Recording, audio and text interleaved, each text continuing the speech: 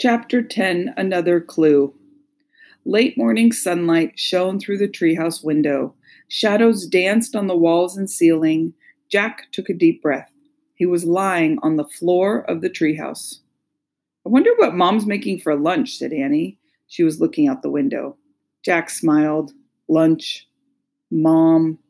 Home. It all sounded so real, so calm and safe. "I hope it's peanut butter and jelly sandwiches," he said. He closed his eyes. The wood floor felt cool. "Boy, this place is a mess," said Annie. "We better make it neater in case M ever comes back." Jack had almost forgotten about M. Would they ever meet the mysterious M, the person who seemed to own all the books in the treehouse? "Let's put the Egypt book on the bottom of the pile," said Annie. "Good idea," said Jack. He needed a rest before he visited any more ancient tombs. "Let's put the dinosaur book on top of the Egypt book," said Annie.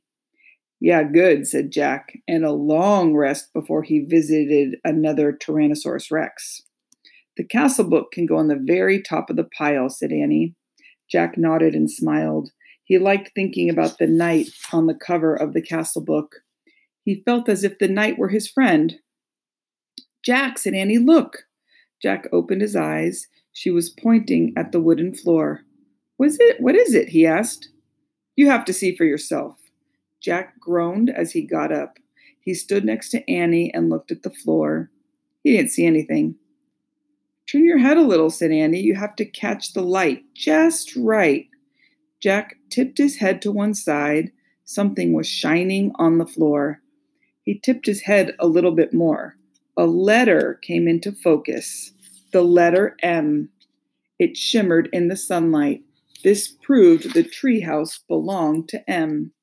Absolutely sure. No question. No doubt about it.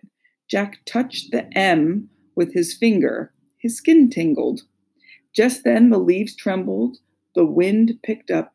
"Let's go down now," he said. Jack grabbed his backpack. Then he and Annie climbed down the ladder. As they stood on the ground below the treehouse, Jack heard the sound in the bushes. "Who's there?" he called. The woods grew still. "I'm going to bring the medallion back soon," Jack said loudly. "And the bookmark, too, both of them. Tomorrow." "Who are you talking to?" asked Annie. "I feel like M is nearby," Jack whispered. Annie's eyes grew wide. Should we look for him? But just then, their mother's voice came from the distance. "Jack, Annie." Jack and Annie looked around at the trees. Then they looked at each other. "Tomorrow," they said. And they took off, running out of the woods. They ran down their street. They ran across their yard. They ran into their house. They ran into their kitchen. They ran right into their mom. She was making peanut butter and jelly sandwiches.